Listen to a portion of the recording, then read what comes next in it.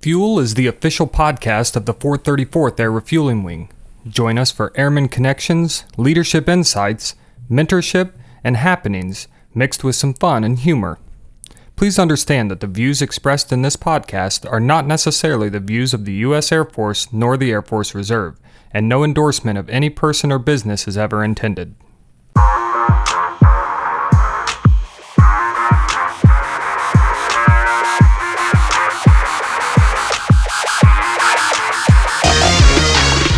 Happy New Year to the Grissom family. Happy New Year, Josh, the Dreamweaver. I appreciate it. Yeah. So 2022, any New Year's resolutions for you? No. Nothing? No, I don't make promises to myself I can't keep. Yeah. So you're always, I was at the gym yesterday here on base and I was like, why is it so busy? Oh, it's January. Yep. It's January. So a lot of resolutions going on there. Well, hopefully you had a great time, away from work a little bit and had some downtime, spending time with family at Christmas and New Year's. We're excited for the January UTA. We're excited to see you. Some of you may be here in person. Some may be virtual. Some may be on the alternate. With the COVID numbers the way they are, we've learned that being flexible is the key to this. And so we continue to be flexible. I think it's going to be a balmy 19 on Friday. So, hooray! Yeah, bring a stocking cap. And so they just passed that airmen being able to walk with their hands in their pockets just in time for winter. So excited about that. January, it should be packed. New year, new requirements. Flu shots are a big focus right now. So if you're overdue for a flu shot, if you didn't get your flu shot by December 15th, you need to get it. And there's plenty of opportunities to do that this UTA. There's also, you can go to Walgreens, about anywhere now, and get your flu shot.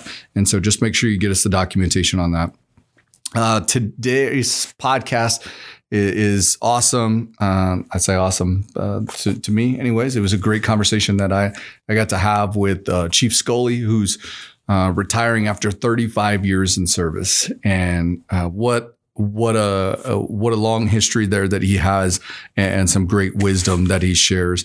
I want you to pay special attention to as we go through this conversation with him. He has opportunities time and time again to brag about himself, to talk about himself, to talk about his career. And we open that up to him several times. And he keeps referring back to airmen and helping airmen. And it's just something that really struck me is, again, the value we find is in helping other people. It's kind of a common theme that we've had on here is being good at self-help and being good at self-discipline is one thing, but being good at helping other people leads to a life full of value. And so great conversation with him. Real quick reminder before we dive into that. If you're feeling bad, if you're, hey, I got a sinus infection, I got whatever you think it is, let's not be doctors on our own. Stay away from here. We've given that flexibility is we want to kind of keep this place. Our numbers are not our COVID numbers, our sick numbers are not reflecting what the rest of the Indiana or the rest of the world is around us right now. And so we want to try to keep that our numbers as low as possible. So we do that by you guys being smart and protecting. And also, if you have someone at home, a loved one, or something that is high risk, hey, just talk to us. Talk to your supervisors. Talk to your commander. Let's figure this out. We got ways and we can help you out. So without further ado, let's jump into a conversation with Chief Scully. Welcome, Chief Scully. Thanks for taking time out of your day to come up here. I'm sure you're busy. Absolutely. I appreciate the opportunity. Yeah. So 2022, and this is going to be January UTA, last UTA for you. That's correct. Man, how long has it been? 35 years. 35 years. 35 years. I think officially 35 years and 7 months, something like that. Yeah. So you know me, I will try to refrain from making too many old jokes or anything like that. Bring them on.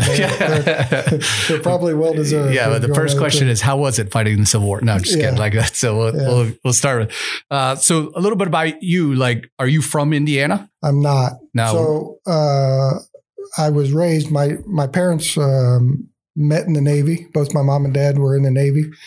My father retired from the Navy, so I grew up in Virginia, and I still call that home, even though my wife gives me a hard time, tells me I've been in Indiana longer than any other place, but I call Virginia home. And I got stationed here active duty in 1985. Met my wife, and we've stayed here. Been with this unit since then. Since 1985. So in 85, I joined the 305th. Okay. I separated from active duty in 88. And in those days, we were co-located. So the avionics shop, maintenance avionics was my background, instrument shop. The reserve shop was co-located with active duty. And so I literally walked across the room from active duty to reserves, and been with the maintenance group for the most part ever since. Yeah, that seems to be a fairly common story with when we run into people that have been here for a long time. Is, hey, active duty may have brought them here, but then they enjoyed it and they liked it. I mean, were you familiar with Indiana at all? I was not. I tell people, and I was only half joking, when I got orders to Grissom, I had to look Indiana up on a map. I wasn't even sure, where it was. I was an East Coast guy, was hoping to get orders, out on the East Coast, but came to Grissom, and I certainly don't regret that. Was Grissom your first duty station? It was. Okay. Yep. I've been my only duty station. That's crazy. Yeah. So 35 years. 35 years, with the exception of, obviously, Lackland, and then the now closed Chanute Air Force Base, where I went to tech school. And I've been at Grissom since. Man, TDYs off of that and deployments. Have you looked into that yet? Like how many deployments you have under your belt? I couldn't tell you how many total. I know, obviously we went down to when we invaded Panama and removed Noriega. Yeah. We sent some instrument troops down to Georgia, and I went down there. And then, of course, the Gulf War in 91. First time I was activated as a reservist. And then, after 9/11, you kind of lose count. Yeah. Over the years. Yeah, that's crazy. It's almost like you served in two different militaries, right? Pre 9/11 and post 9/11. I talk about that a lot. I was a loadmaster pre 9/11, and people are like, oh, you were load, so you deployed a lot. You did all. No, I was pre 9/11. We mainly, C5 load. We did household goods and stuff like that. It was just a different Air Force. It was, and I think I almost equate it to three, quite honestly, because you had the Cold War when I first started. Ronald Reagan was the president, and one of the first classes that you took when you got to tech school was on nuclear proliferation, and so that was something that they talked about a lot. We did a lot of exercises in nuclear warfare, and certainly in SAC in those days. That was our bread and butter. Was the all out planning for a nuclear war. And then Russia fell. And then, we rolled into a short time after that, obviously 9/11, but that interim piece, we were kind of adrift a little bit. We didn't have anybody specific as a clear and present danger. So, it's really been a journey for sure. Yeah. So 35 years, almost like three different militaries, right? That you've been a part of. Are you ready for this? Like to retire? For retirement? To hang this up? I think so. It'll be different. There's an adjustment period. I'm certain of that. For you or for your wife, you think? Well, I think for both. Probably more so for her than me, because we tend to discount the amount of work.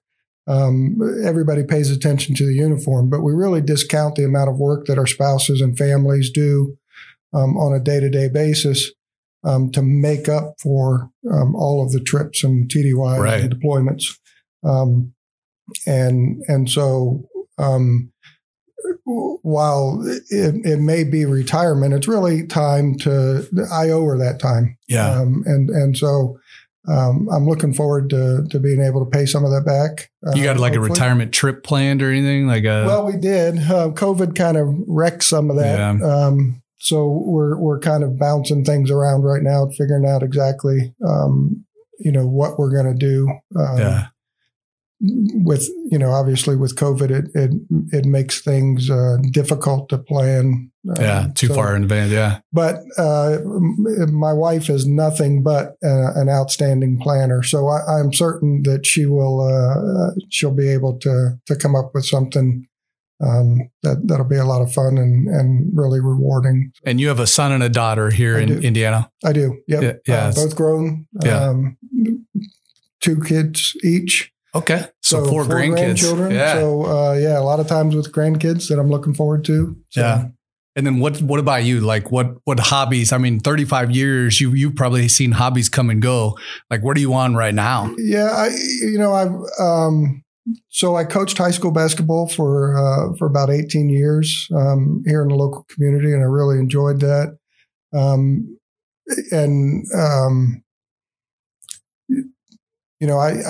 I like to repair clocks. I get into, all kinds of little different things. We're building a cabin down in Kentucky. Wow. So, I've got a pretty wide range of things that'll keep me busy going forward. So awesome. Any like, I know Doug does a phenomenal, he does like grandpa camp. I forget what he calls it or something. Now you put me on the spot. I'm trying to remember. I think it's just Camp Grandpa. Yeah. So they do a camp once a summer, it's like a week long, and they've got different rules for the camp, but it's all the grandkids come in, but it's a crazy fun stuff. Like any ideas like that? Yeah. So I think, right now they're all pretty young. My oldest grandson, he's like 7 or 8, and they just moved back. So my son just separated from active duty, and took a full-time job, in, Cloverdale, Indiana. And so, we're kind of making that adjustment to having them around again, and the other 2 grandkids that are here locally are, 1 and 2 years old. So, I'm certain that we'll develop, obviously with a coaching background, there's a desire for them to get into some sports, and maybe that'll draw me back into coaching. But really, I kind of want to let them develop their own wants and desires, be their own people, and then support whichever way that direction goes. Sometimes that's tough. You got that love of a sport. You're like, I really want you to do this. Right. I'll let you do whatever you want, but I really would like for you to do this. Well, I will tell you though, if you coach long enough, you will see plenty of that. Yeah. And so it's a good way to change your opinion on some of those things. And I've seen, some great athletes really get turned away from a sport. And so, I used to tell people when they got into coaching, the first thing that you're coaching is a love of the game. And I think if you don't teach that love of the game first, and then support it as it goes forward, you can really kind of ruin a perception for somebody. Do you think, looking at where we're at right now at this phase of the military, do you think maybe that's where we missed the mark a little bit? Do you think we maybe the love of that game, the love of this military? So I think everybody has a complaint about CBTs and there's generational differences, obviously. I fall in that the tail end of the baby boomers, so to speak. And I've always argued that, I hear people talk about kids being on their phone and I shouldn't say kids, young men and women, on their phones, and this generation is different. And I agree that this generation is different. But if we're going to complain that mom and dad set these kids down in front of a TV and a computer, and all they care about is video games, then why are we doing the bulk of our training on a computer and through a video game? Right. We're conditioning them to do the same thing. We're doing the exact same thing that we're complaining about. So when I first came in the Air Force,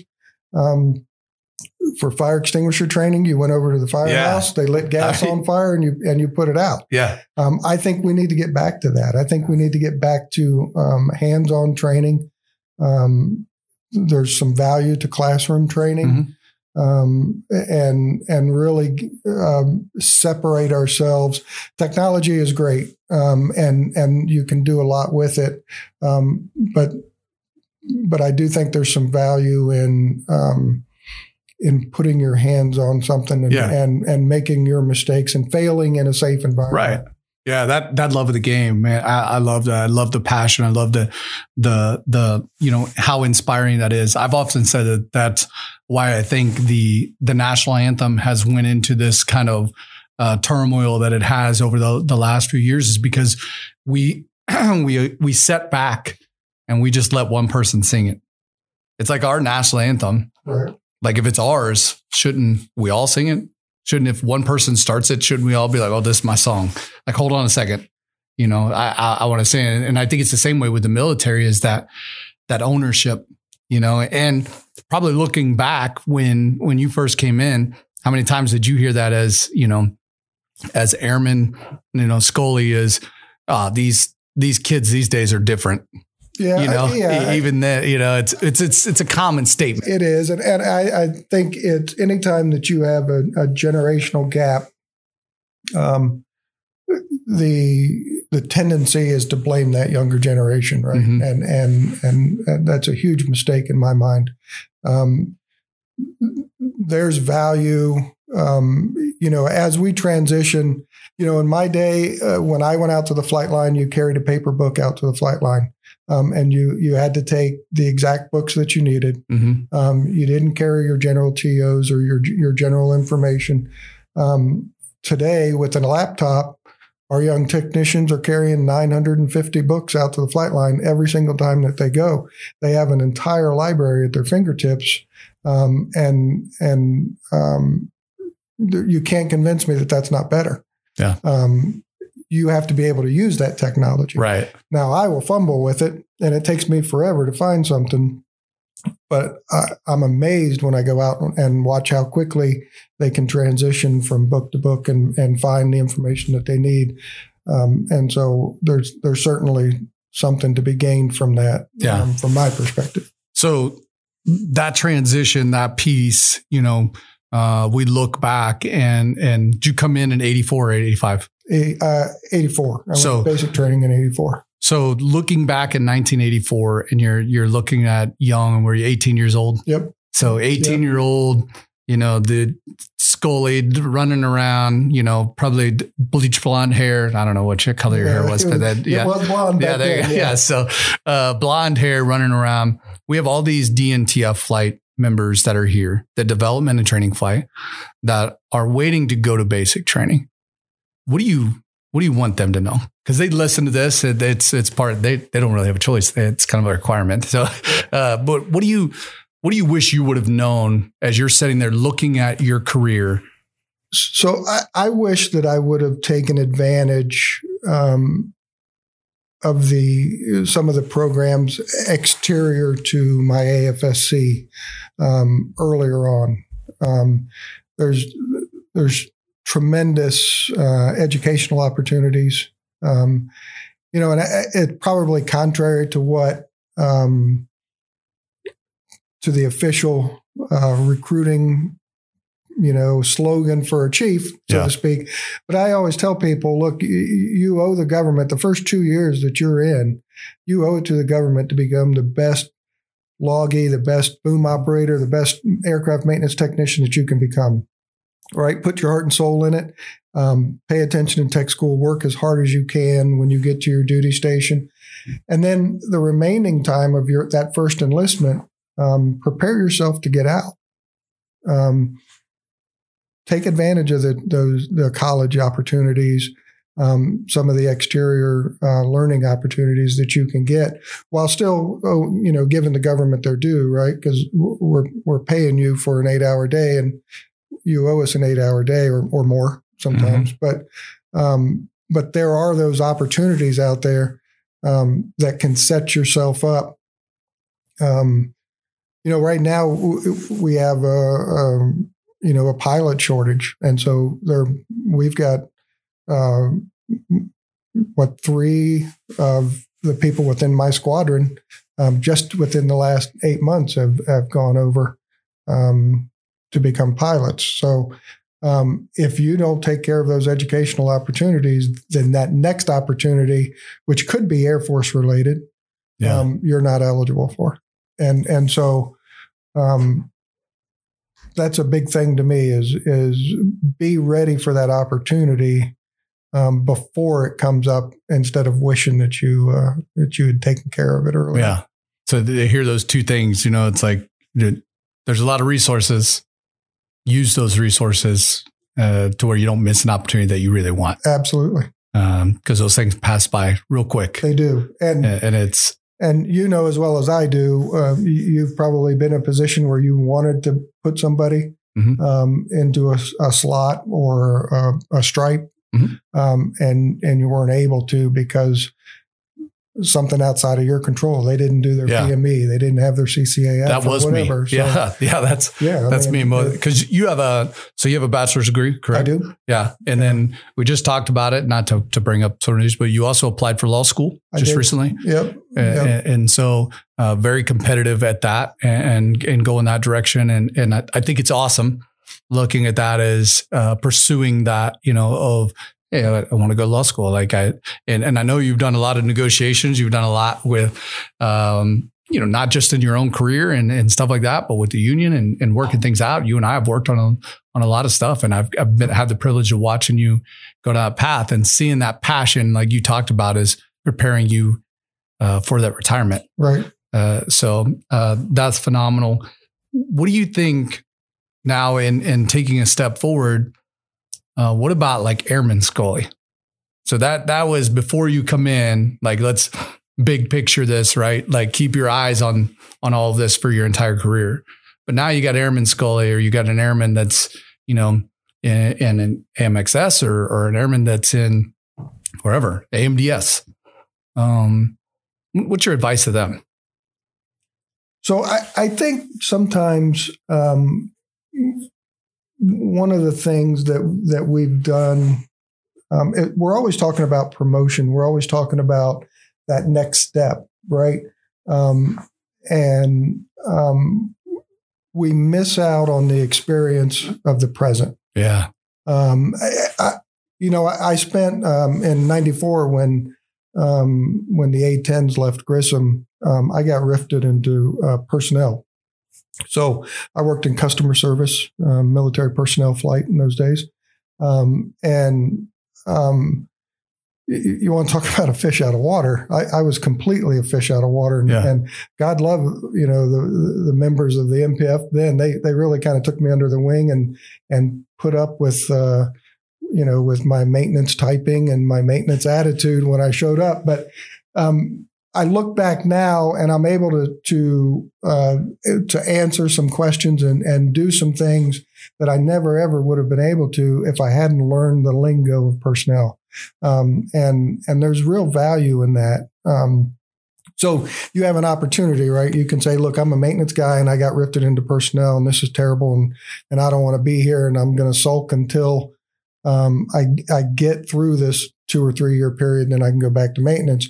Or you can take advantage of that and learn something and meet some new people and broaden those horizons a little bit. And so I think it's important that while we prepare for the next step, we also take advantage of what we can learn where we're at today. Yeah. Good or bad. Good right? or bad. Like right? Good. Right? How many bad situations were you in? Yeah. Half of being a good leader, a good manager in my mind is remembering the bad things and not repeating those. Right. Yeah. or at least understanding the difference between when somebody was a bad supervisor or when somebody had to do something because they were forced to, right? And then not doing those bad things as a supervisor, but then addressing why they had to make that decision and being transparent and honest about it, rather than just, the old days of do it because I said so. Yeah, before you get hit upside the head or something. Yeah, exactly. What were you like as an airman? I think I was. Any stories you can tell? Like, I think the legal's right down the street, but I think to Chief Cassidy's. He's got a lot of. I think I really enjoyed being out on Flightline. I really enjoyed working on aircraft. I didn't put a lot of thought into the future. I was very present. Right. Yeah. Which can lead to some really fun. You were probably a very fun. I had a lot of fun. Yeah. And I don't regret any of that. Right. Certainly. But I do see it as there were some missed opportunities because of that. Having said that, I do think it's important. You never lose sight of the fact that when you put your hands on an airplane, you have three souls on your fingertips. And so, I can't stress enough that the first thing that you have to do is be good at your job. And I think I was pretty good at it. I worked hard at it. I read a lot. I wanted to be good at it, but I made my mistakes too. I was still a young man. Yeah. And impatient. Any paperwork you want to talk about? Yeah, no, I don't. Not that I want to talk about. Actually, if you come by my office, you'll see I had a SAC evaluation, and I think it was 1986. Tech Sergeant Gamble evaluated me on the bench check of a pitch computer on a 135A model, and I failed that evaluation. I declared a malfunction when none existed. You cried wolf. Yeah, I did. But I hang that in my office, right? I don't have diplomas. I don't have certificates. I have that failure. Yeah. And I think it's important. You can look at all of your accomplishments, right? But if you don't evaluate your failures, then your accomplishments become meaningless. Yeah. So I was looking the other day at A1C, right? I had this evaluation when the A1C parks and they had little X's on where you're at, like good or bad or whatever. And my job knowledge and job performance and stuff were fairly high. And then it was like dress and personal appearance. Because I was like almost terrible. Like it was way down there. And it was like the notes were like, Airman Parks' hair is usually out of regs, right. Not interested in adhering to the standard. So, I was like, that's it. That was me like that. And I lived a lot in the moment. And like you said, there was probably opportunities I missed, but I look at those opportunities I missed and I wasn't ready for them. There was no way I was ready for them, and the time and the process. I think sometimes that's what we miss is we want to fast forward everything. It's like, man, there's a process, like enjoy that process. And each of us take different time and different paths and different ways about it. And just enjoy that process that it takes of your personal development. Right. And I think you have to have a level of experience to recover from your failures. Yeah. Right. Because you are going to fail. Oh. There's no doubt about it. I will fail. I have 22 days left. I'm going to fail in that next 22 days. I'm certain of it. And so the experience, the confidence to recover from that and move forward is what you gain being present today. Yeah. And so I do think it's important that you keep track of that a little bit and keep yourself grounded. right? Certainly, you have those family members that hopefully will keep you grounded, but you also have to remind yourself that you're capable of it. Yeah. And you're capable of going either way. You're capable of being successful, but you're also capable of being a failure. And so it's important that you continue to work toward. What about when I was asking Jordy earlier, him and I were talking, I said that you were going to be on here and I said, what would you want to know from it? And, as a tech sergeant, he's like, man, like what advice, like what did he miss as a first time supervisor? He's like, as I go into this supervisory role, he's like, I feel like I'm missing things. Like, what do you wish that you as a first time supervisor knew, or what advice would you give to a first time supervisor right now in the Air Force? So, I think one of the things that we're not very good at, and when I say we, I mean in the Air Force in general, is teaching supervisors to listen. Look, the programs are laid out. The AFIs cover every program and tell you how to manage it, right? By virtue of the fact that we put a stripe on somebody or we promote them in the civilian world, and we say, okay, now you're a supervisor, right? So in my case, I was a quality assurance inspector one day on a Friday, and then on a Monday, I was a specialist flight chief. And that was the full extent of my training. Whatever you got over the weekend. Football or basketball. And so day 2, the safety office came in and said, oh, hey, we're here to do an evaluation inspection of your safety program. And I'm like, what's that? Yeah. I had no idea. So who's in charge of that? Right? Yeah. But what you can't really prepare for is the people situations. And I think, I'll use this as a segue and plug in a little bit into some training that we're doing. I'm glad you are, because I was gonna segue that right there. And I'm really excited about it. I wish we would have had it 10 years ago. Yeah. So with the hard work of Christy Shives and Amy Little, and I give them full credit. They contacted, it's an organization called the Emotional Intelligence Institute. And what it is it's a virtual training environment. So there's a scenario that's laid out, and there's an actor on the other side of the screen that comes up as an avatar. And we put an individual in front of that.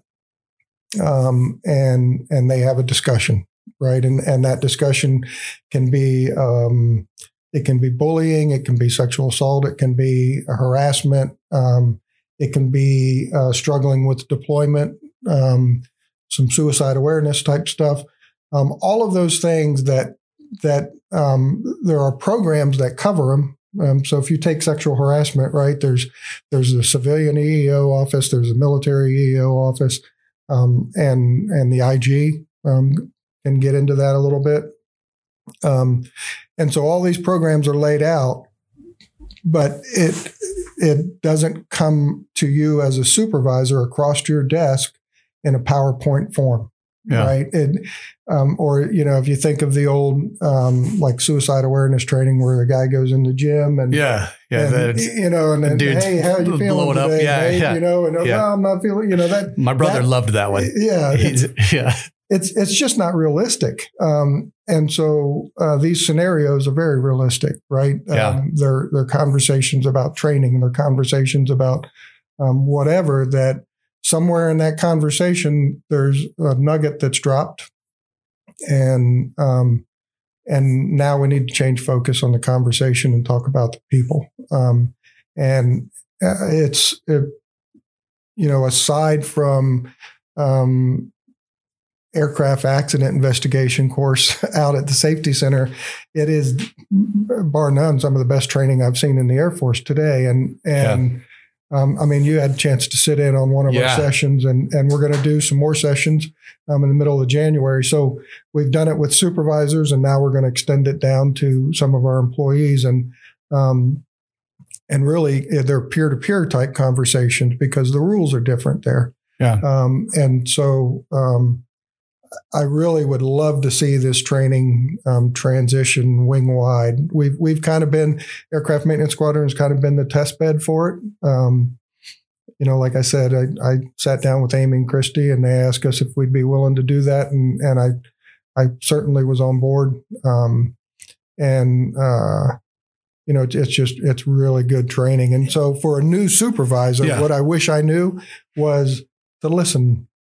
To listen a little bit more and a little bit closer, because when people are struggling, they will drop hints. But most people aren't comfortable coming in saying, "Hey, I'm struggling with this," or "This person won't leave me alone," or whatever their issue may be.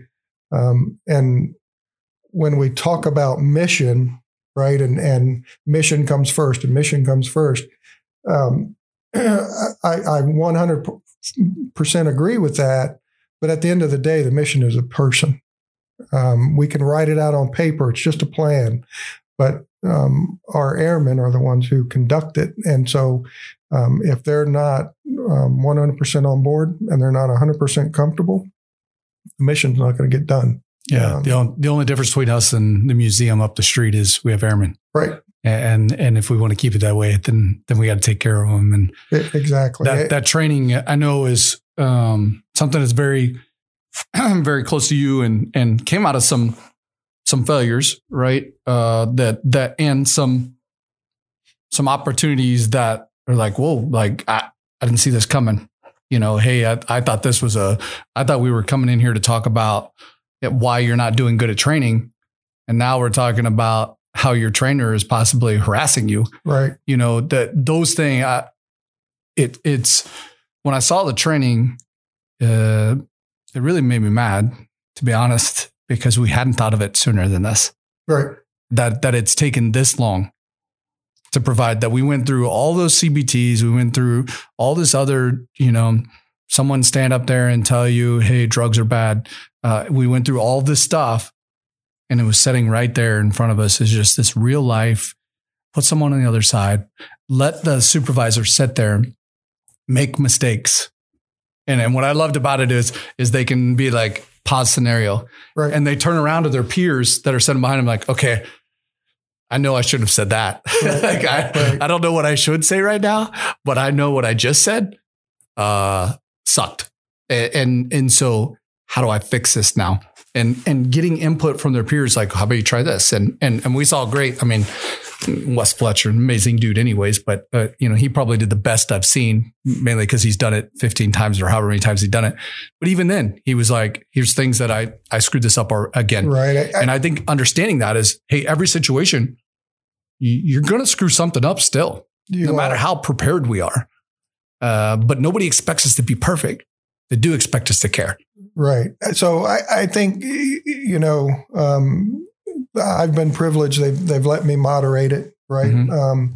And kind of give some people some advice. And if I'm good at that, I'm good at it, unfortunately, because of a long wake of failures behind me. Right. That experience that I have in it, it came at the cost of a human being that I had a poor conversation with. And that bothers me. So the goal for me and why I really enjoy it and I'm excited about it is because it gives you that opportunity to have a conversation in a safe environment. And like you say, turn around to your peers and say, what do I do? Because when that becomes a real conversation, somebody comes into your office, there is nobody behind you and you can't pause it. And there's a human being on the other side of that table who's hurting and we need to take care of them.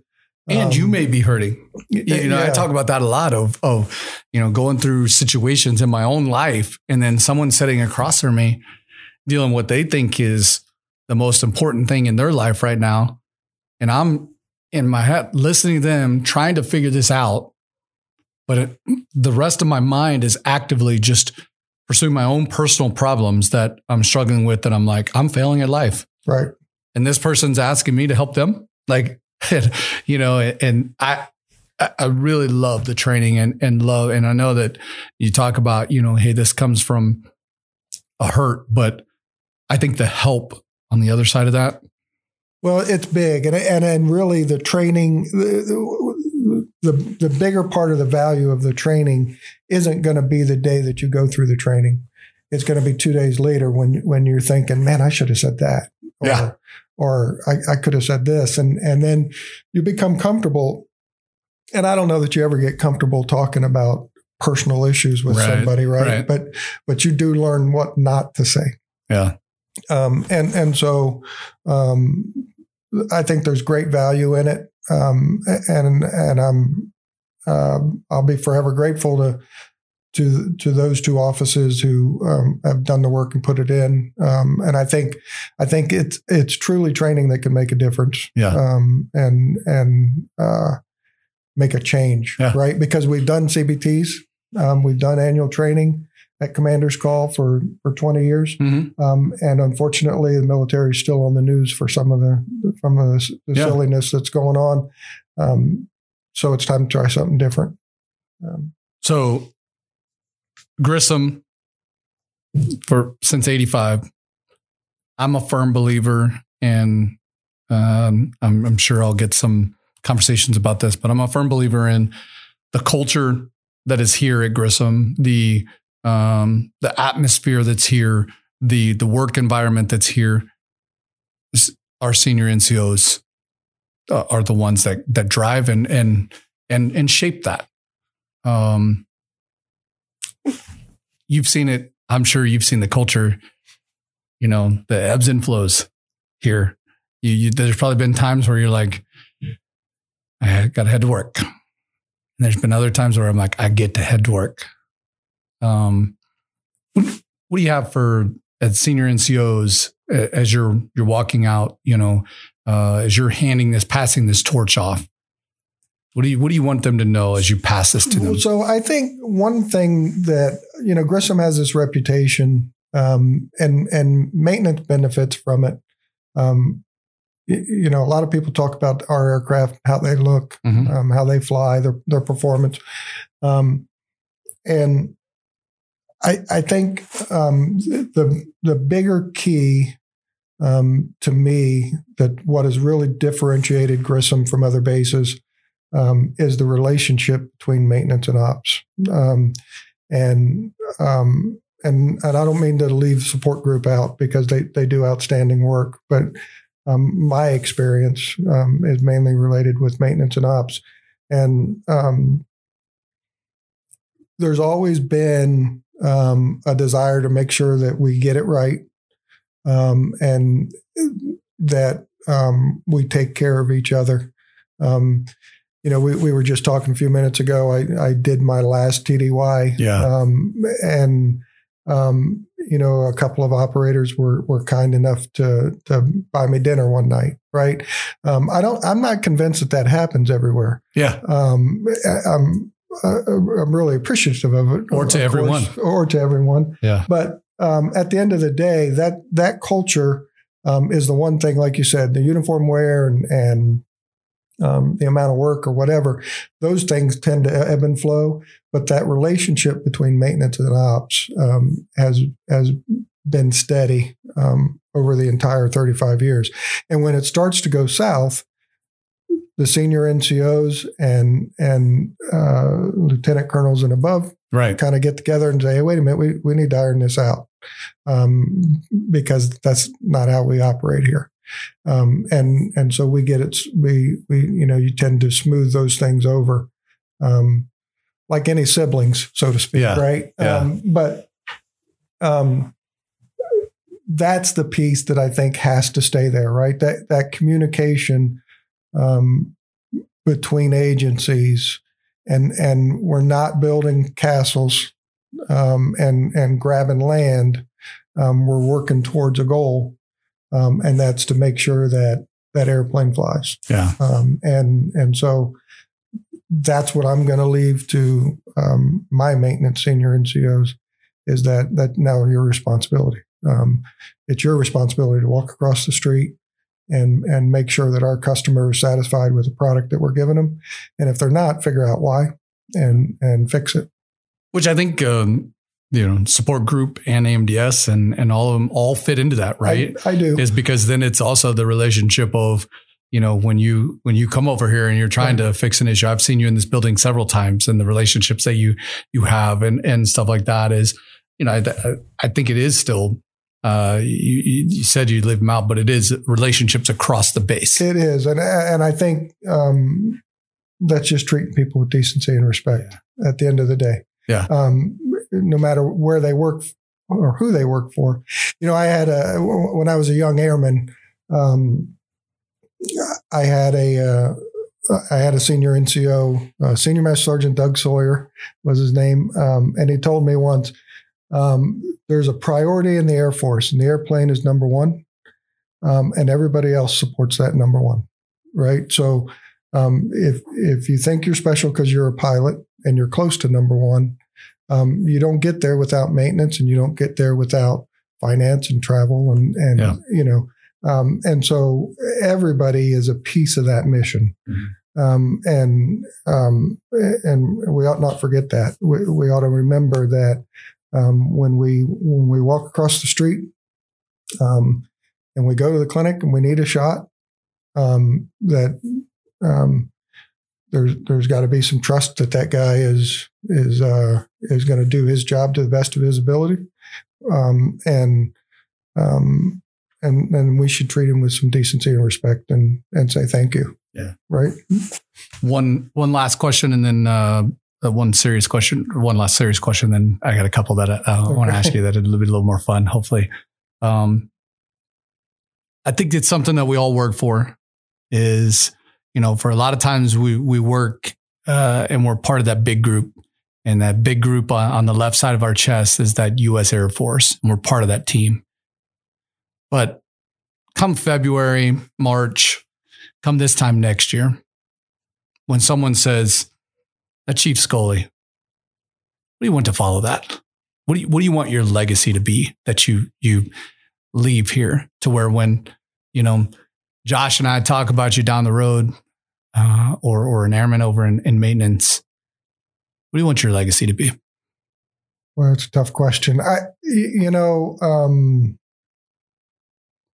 I think what's been important to me over my career really was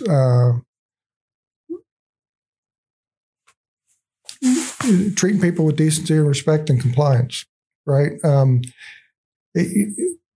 Chief Cassidy always gives me a hard time about not having a heart. And I recently went and I had one of those like ultrasounds and I came back and said, hey, they found it. So, yeah, it's like the Grinch. I spent a lot of time in QA, right? Mm-hmm. So I spent 8 years in QA, and I saw the value of compliance. There was unfortunately a young airman that got shot with an A-10 Gatling gun at Barksdale several years ago. I had a conversation with the group commander who was there at the time. And so you see the damage that gets done by people not being compliant, right? So that was a no-go for me. And it still is to this day. That is non-negotiable, right? We can talk about when you take your lunch, and we can talk about, what time you're going to come in or what airplane you want to work. Those are all negotiable, and I'll have a discussion about all of that. I will not discuss non-compliance when it comes to the airplane and the maintenance of it. And so, I think I hope that people feel like that I treated them with decency and respect, but at the same time demanded excellence in the work that they do. I try to hold myself to that standard. So really, that's probably it, right? There's nothing in my career that couldn't have been done by somebody else, other than saying good morning to you every day, right? And so I think that's always been kind of important to me. I think it's huge, and I think that's what can set us apart. And I think it's maybe what people come to Grissom in 1985 and don't leave, right? Yeah, and I've always had I've got great friends to this day. People that I met back in March of '85 that are still very close, good friends of mine, who I can say the exact same thing about. Yeah. Right? They were compliant and they treated people with decency and respect, and set a great standard and role model. Colonel Schwartz, former wing commander, him and I went TDY together. I don't remember what year it was. He was a major and I was a tech sergeant, right? And same thing, very compliant, treat people with decency and respect. So those are two things that have always stood out for me. Yeah. You got 4 grandkids. Mm-hmm. You got one story to tell them about your military career. Boy. Like one good story of, there I was. Yeah. Oh, wait, how old are the grandchildren at this time? That probably determines. We'll just say when they're there won't be any. I never did anything inappropriate. No, I think probably the one memory that really stands out to me was the night that the air war kicked off. I don't remember how many airplanes we had there. It was a bunch. There was over 100 tankers. You talking about in Desert Storm? Yes. Yeah. So 91. Yep. Jeddah, Saudi Arabia. Mm-hmm. Over 100 tankers on the ramp. And I think there was 16 B-52s, somewhere in that range, all on one ramp, 4 runways at the airport. We came into work and started launching jets. And at 8 o'clock in the morning, the ramp was completely empty. There wasn't a single airplane on the ramp. We all kind of stood there and looked at each other and like, now what do we do? Right. Yeah. And then they fell out of the sky. Yeah. And it was crazy busy, but that was it was a very surreal feeling because prior to that, we hadn't been at war since Vietnam. Right. And so we had conflicts. We had trained. Yeah. We had trained and we had done a lot of work towards that moment. But if you think about the number of aircraft and all of them launching, it was pretty impressive. And then the crazy thing is, you get done with your 12, 14-hour shift and you go back, turn on CNN and see the results of your work, which was unique at that time. Yeah. So that was probably the one day, single day that kind of stands out for me. I don't know that will ever happen in history again. Yeah, it's hard to say. But history does tend to repeat itself. So, there's this generation of airmen are going to do some great things. I'll be the old guy sitting in back in my watching day on Fox News and saying, "Oh yeah, we did that too." Just like the Vietnam guys before us. And well, good news is they opened that VA right down the street, so you have a reason to come out here. I've got a room up on the top. That's right. Yeah. So, we like to end with a little area. What are you loving? So we talk about, like all of us will talk about, hey, what are we loving right now? It could be anything from, I got this new tumbler or to whatever, Christmas, whatever. But before we get to that, you got any New Year's resolutions? I don't. Are you a resolution guy? I am not a resolution guy. Josh, are you a resolution guy? Yeah, for about 2 hours. Yeah. I don't have. Yeah. No, because I know I can't keep them. Yeah. I tend to be, I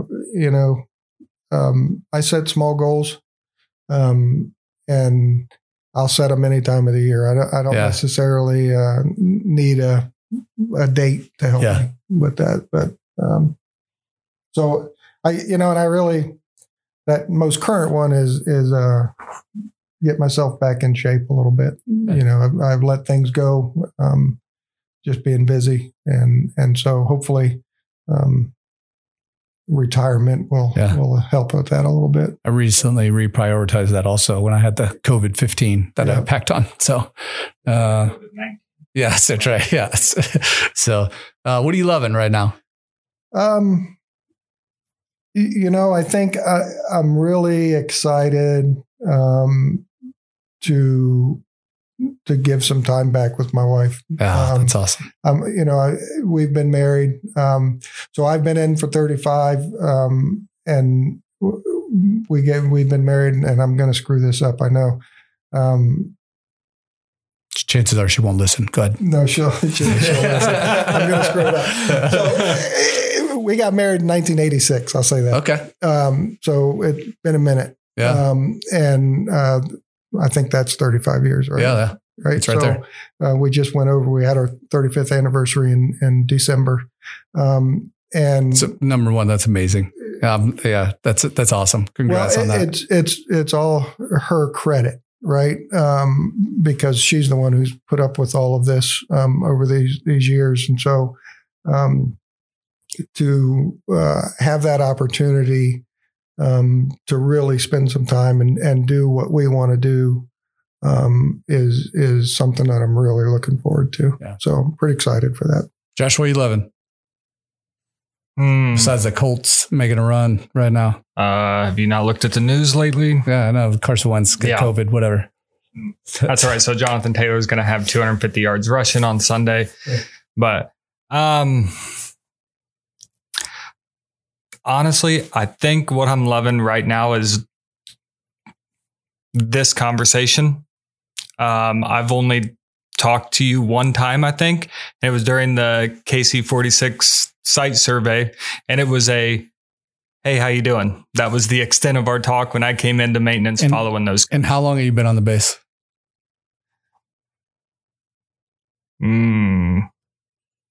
Just a little over 2 years. Okay. I was down in MPF for a little bit, and then I get tucked away in this hole back here.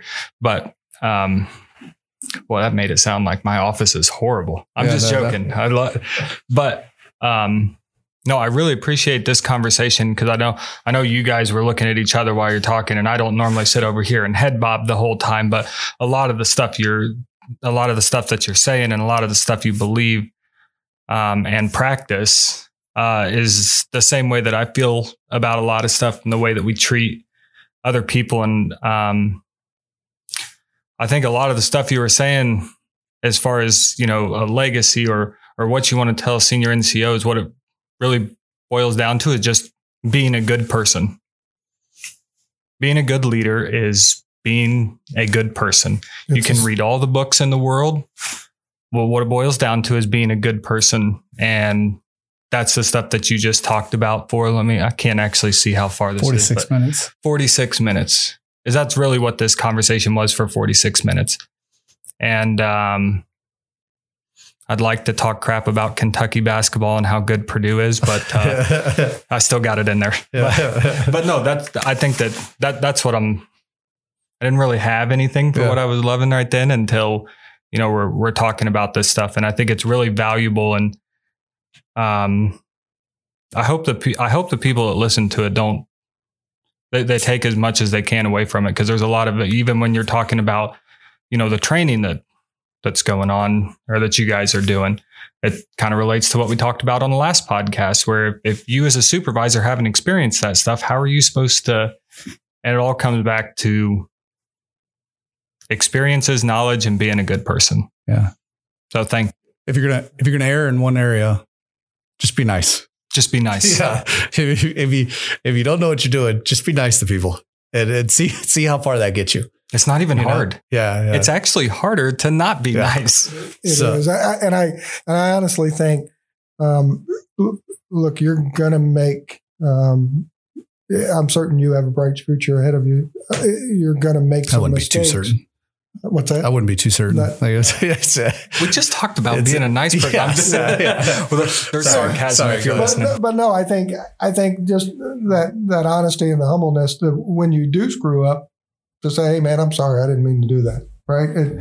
That's the part that that boggles my mind is so few supervisors who are willing to admit to their employees that they're a human being and they make mistakes. Yeah. It's really pretty simple. Just to say, yep, screwed that one up and I won't do it again. I'm sorry you had to pay that price, but I screwed it up. And how much more do you respect your supervisor for saying that to you? Right. And I will tell you this, every great supervisor that I ever had, everyone that jumps out in my head when I think of those people who taught me how to be a supervisor, every one of them at some point probably said, hey, I screwed that up. And so I'm certain they did, just to me. I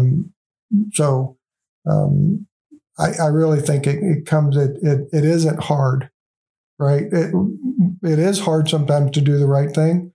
But that should be as hard as it gets. Yeah. It's also easier to say, hey, you screwed that up when they've seen you say, hey, I screwed that up. Right. Right. Then it's more of that condition of it's coming from a place of love. I'm saying this because I want you to be good. Right. I want you to do what's right. And this may have put some other people's lives in danger. Like I've said it, I screwed this up. Now you screwed this up. And then watching them say, you know what, you're right.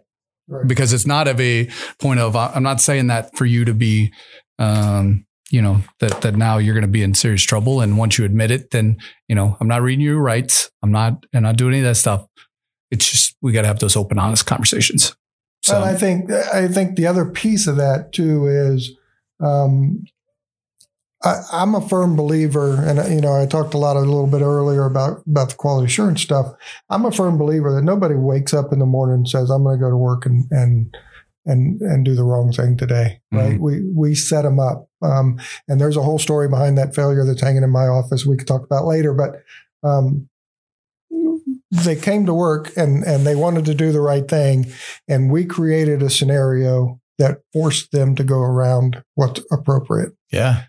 Either through training, lack of equipment, time, tools, whatever.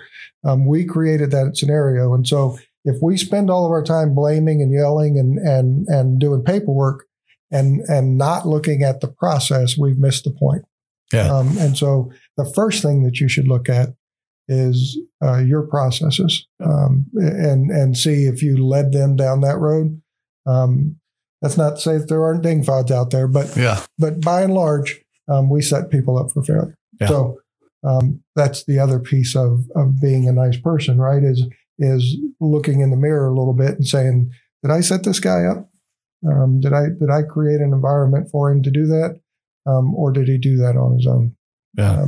So I'd say for me, there's a few things. I got the kids, the VR, the headset and stuff for Christmas. So that's been pretty fun, especially my dad and my father-in-law, 70 and 80 at the house and throwing a VR headset on. Pretty amazing. Is there video? I do have a video. I'll have to show you. Yeah.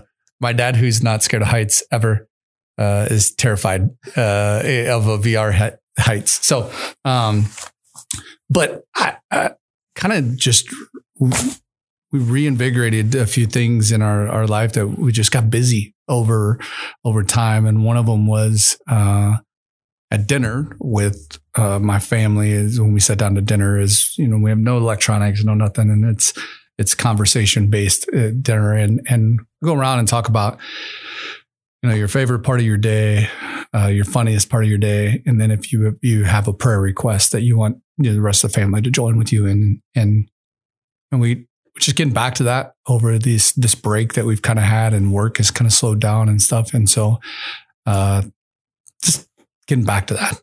I mean, it's just been great for me to do that. And it's good for, I feel more refreshed coming to work and more refreshed in the night and stuff. And so, but man, I want to say thanks. I appreciate the opportunity. And I also want to, say thanks for your leadership. I know when I got here a year ago, I think you were down at Africa still. But when you walked in the door, you listened to some of the crazy things that I was saying, and you were able to correct me to 100%.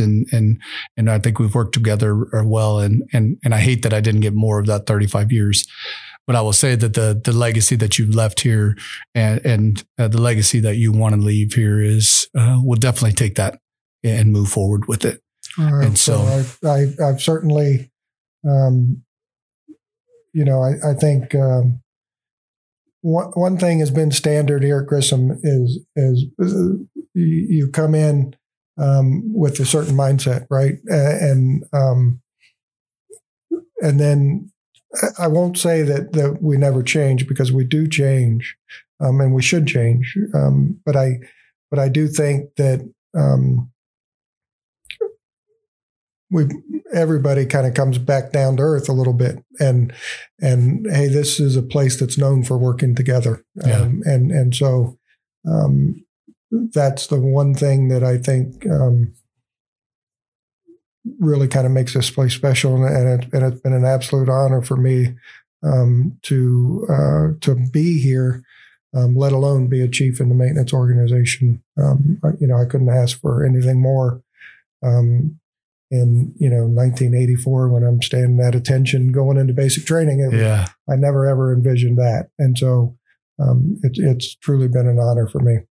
Well, we appreciate you and appreciate you taking time to spend with us. And man, congrats on a great career. Congrats on a new chapter of life getting started. And man, if you get into law school or something, we joked I'd like to see you try out for the football team or something, and just be like the long snapper or something. I still have eligibility, so we'll see what happens. I would love to see it. I always said, if you live in the dorms, it's going to be pretty easy. That people will be like, "Oh, who did you see? Who did that? It was the gray-haired guy." Yeah. Oh, we know who he is. Yeah. We're well aware. I'll definitely stand out. For sure. So I appreciate you. Thank you. Yep. I appreciate it. Yep. All right. Hopefully you enjoyed that conversation with Chief Scully and Josh the Dreamweaver. As always, I love meeting people on base. I know you talked about you guys you've been on base for 8 years or whatnot. And that was 2 years. Come on. God. So it's one of the first conversations that you had with him, really. And so I love these conversations. Look around, find those people. And if you have someone that you find very interesting and you think we would too, we'd love to hear about them, and we'd love to sit down and have a conversation with them. Hey, just as a reminder, the February UTA is now moved to a new date. And so check with your commander and the times on all of that. There's flyers out there and everything. So we changed it to a weekend earlier. And then also just want to give you this piece of advice. As we heard Chief Scully talking about using resources, and the thing that he would want to give people is using resources. We have a lot of resources. And he talked about not waiting until the last moment to do something before you miss out on an opportunity, and doing things ahead of time. I heard this said the other day is, this guy was talking about building goals and with the new year and kind of new year resolutions and stuff like that, is he talked about using the A to Z method. And the A to Z method is, A is where you're at right now. Z is where you ultimately want to end up. So A to Z, there's a lot of letters in between there, but you don't have to hit all those letters in order. And you don't have to wait for those letters. So just because you're on A and you do B and then you do C doesn't mean that you can't jump up to like M or N and knock those things out, because ultimately you want to get to Z, and you got to hit all those letters in between. And so I encourage you to look at that for this year as you're sitting down and you're figuring out your goals, your plans for this new year. Maybe you have some free time and some downtime before things get real busy, or maybe you're deployed, and looking at those things is, what are the things you could be doing right now to where if that Z opportunity presents itself, that you're ready. So as always, we appreciate you guys. We love being a part of this team. We love seeing your faces, and we look forward to seeing you this weekend. Have a great UTA, and we look forward to seeing you out there.